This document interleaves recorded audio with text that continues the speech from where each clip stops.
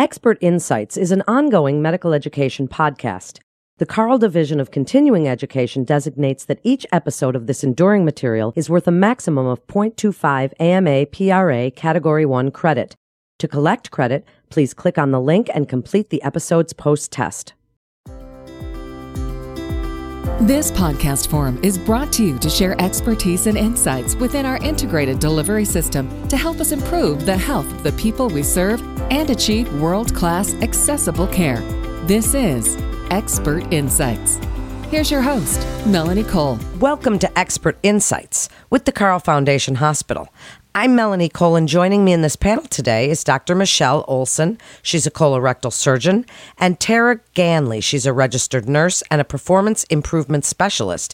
They're both with the Carle Foundation Hospital, and they're here to tell us about colon cancer screening and alternative options for colon cancer screenings. Thank you both so much for being with us today. This is a great topic. People have a lot of questions about this. So Dr. Olson, starting with you. Set the table for us a little bit about the prevalence of colon cancer and awareness, what you've been seeing in the trends for other providers. Sure. Thank you so much.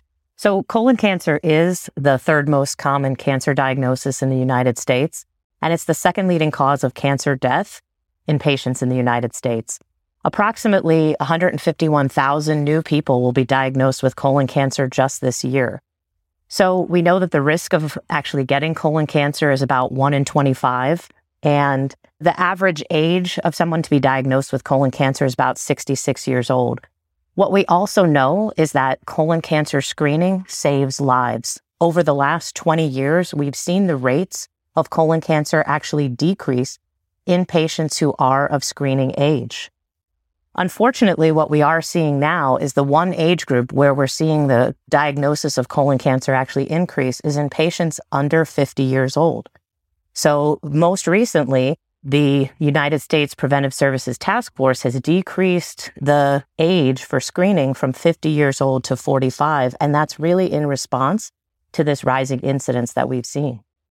So is that change in the criteria the same for average versus high-risk individuals? Speak a little bit about what's been put out there as far as criteria and now what we're looking at as far as yearly or when you start your first one or what determines when your next one happens.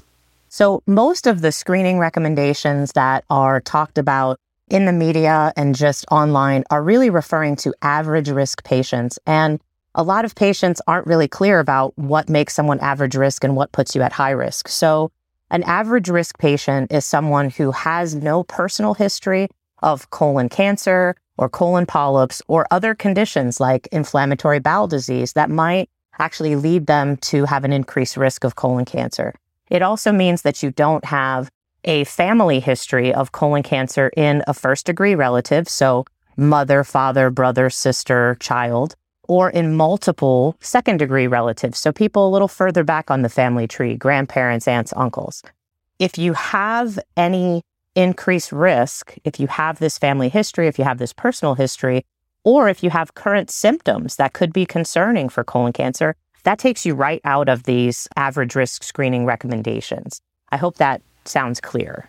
Well, it certainly does, and I know that it can be confusing for people. And before I move on to Tara to talk about some alternative screening methods, Dr. Olson, tell us a little bit about what's new in the PrEP world, because I think that when providers are counseling their patients, the first thing that they hear and the questions that they hear are mostly about the PrEP. But it's kind of changing and ebbing and flowing, and we're not using the big gallon all the time anymore. And tell us what's going on in the world of PrEP.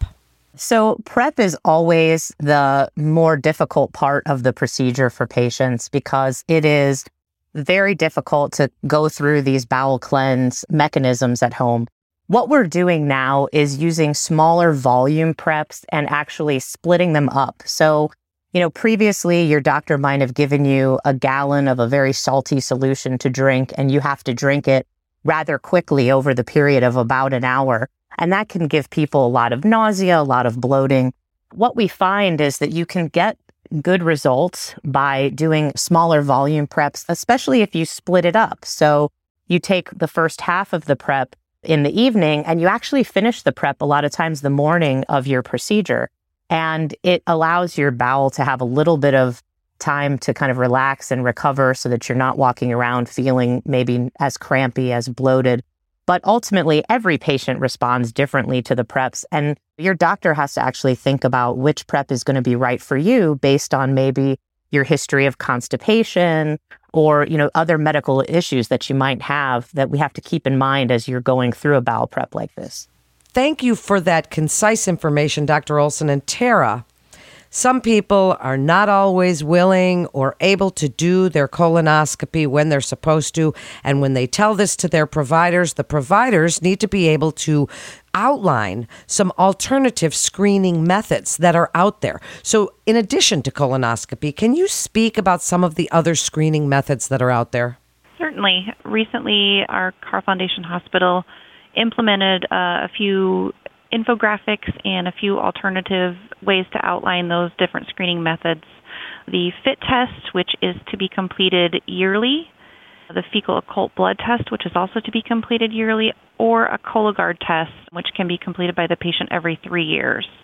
And because of the lack of familiarity with these different screening modalities and kind of what's involved with each, we created a one-page infographic that's available at all of our primary care locations just to kind of give an overview of what is involved with each test and additionally what is the requirement for the patient with each test. It also outlines if the test can be done at home or if it has to be done as an outpatient, and then insurance cost associated with each test. Well, this is such an important part of this discussion. And as we're looking at other providers when they are counseling their patients, and we're hoping, and we really need to improve colon cancer screening rates in the community and really all around the country. Can you discuss some of the resource challenges in the Digestive Health Institute and that need for these alternative screening methods? One of the most important things that we have to remember is that if you look at patients who are eligible for screening, right now in the United States, it's less than 70% of folks who are actually proceeding to get that screening. So some type of screening is more important than not doing it at all, right? So the ability of these home tests really give patients an option when they are reluctant to undergo colonoscopy. One of the things that we've noticed, though, with just resources that we need to take care of our patients who are getting high-risk screening, where really the only option is to do a colonoscopy. These other stool tests are not options for people who are in the high-risk category or for people who need diagnostic testing done. Our volumes are so high that it can be very difficult for patients of average risk to actually get in a timely fashion to get their screening done, which is why we've been offering more information to primary care providers about these other testing options. And just to kind of build on what Dr. Olson said, additionally, there's pretty significant backlog due to COVID. Most patients weren't wanting to be seen for routine screening appointments. They were very fearful early on during COVID. And so a lot of these preventative health screenings weren't completed at that time. And so now that's added additionally to the backlog and caused even more of an issue. And people are having to wait so long for these tests that we really want them to explore these screening modalities that they can get themselves and get the results turned around in a timely manner. That's a great point. And Tara, tell us about some of the recent updates to the HMA to capture all those screening modalities without requiring a big manual change by the staff or provider. Yeah, so one of the things that we identified that was a big challenge in our current EMR system is that any patient that had an alternate screening modality, such as the FIT or the Cologuard test, it required the primary care provider or their staff to manually go in and update those health maintenance alerts so that way they knew when the patient was due for screening again. So a group of us worked with our EMR Epic team and made it such that now the health maintenance alert will update automatically. And that way we're getting more accurate reflection when the patient's being seen, whether or not they're due for screening. And hopefully that will make, a little bit less of a barrier for the primary care providers to order those different screening modalities. That's an excellent initiative. And Tara, sticking with you for a minute, let's speak about the implementation of the nurse-driven protocol that allows the nursing and CMA staff to place an order for FIT or Cologuard or any of these alternative screening methods as an adjunct to provider conversations regarding screening. Yeah, thank you. So the group that worked on this really felt that there was opportunity for patients to have kind of collaborative care both with the CMA and the nursing staff. That way, if the patient wasn't necessarily due to be seen by the provider, if they were having, an immunization appointment with the CMA staff or a telephone conversation with the nursing staff, and there was really that touch point with the patient, then there was the opportunity for those staff members to offer those screening modalities to the patient themselves at that time instead of having to wait until they were seen by the provider. The thing that we stressed is the education that was to be provided to the patient, just to outline that colonoscopy is the gold standard, but to also outline the effectiveness of the other screening modalities. And then additionally to help with the numbers across the system for how many patients were getting screened. Dr. Olson, can you speak about the availability of patient infographic in Martin One Source that outlines all the screening modalities we've discussed here today, the efficacy of each, and the preparation involved for each one? I think it's wonderful this project that has been put together provided some information that can really go out not only to the providers but also to the patients to explain this. The colonoscopy, as Tara said, is obviously the gold standard for screening, but just undergoing the bowel prep can be very concerning for patients, as well as the time it requires you to be off of work, the special diet that you may have to follow. And so getting the information in front of people so that they can see that these home tests are going to be covered by most insurances.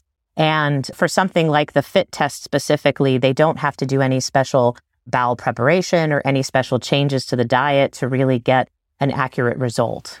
Wow. This is just really so interesting. It's just fascinating, the advancements that we're making, and what an exciting time to be in your field. I'd like you each to have a chance for a final thought. So, Tara, what would you like other providers to know about everything we've discussed here today and the alternative screening methods, and why these methods and the nurse-driven protocol is really, it's just so helpful for practice?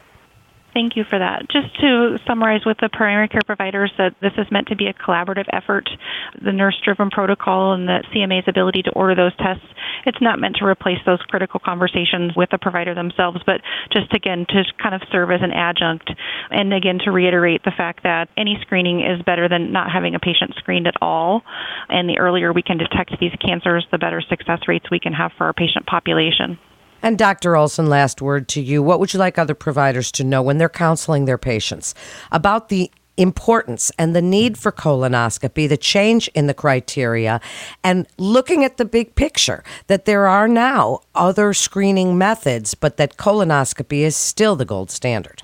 Yes, I think the most important thing is that we can show data over time that undergoing colorectal cancer screening has actually saved lives. It has decreased the incidence of this cancer in our population, but it only works if you actually do the screening. The reason why colonoscopy maintains the gold standard name for itself is that it's the only mechanism that actually lets you identify these polyps, which we know are ultimately what leads to the cancers, and actually treat them at the same time.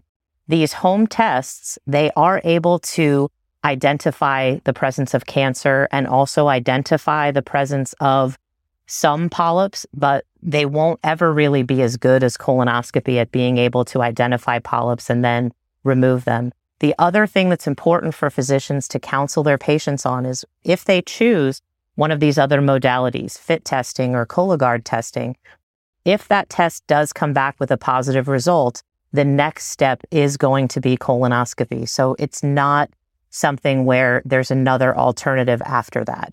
If the test comes back positive, the next option is colonoscopy, and that needs to be done in order for the patient to get the best care. Great information. Thank you both so much for joining us today and sharing your expertise for other providers. For more information and to get connected with one of our providers, please visit carle.org. Or for a listing of Carle providers and to view Carle-sponsored educational activities, please visit our website at carleconnect.com. That concludes this episode of Expert Insights with the Carle Foundation Hospital. I'm Melanie Cole. Thanks so much for joining us today.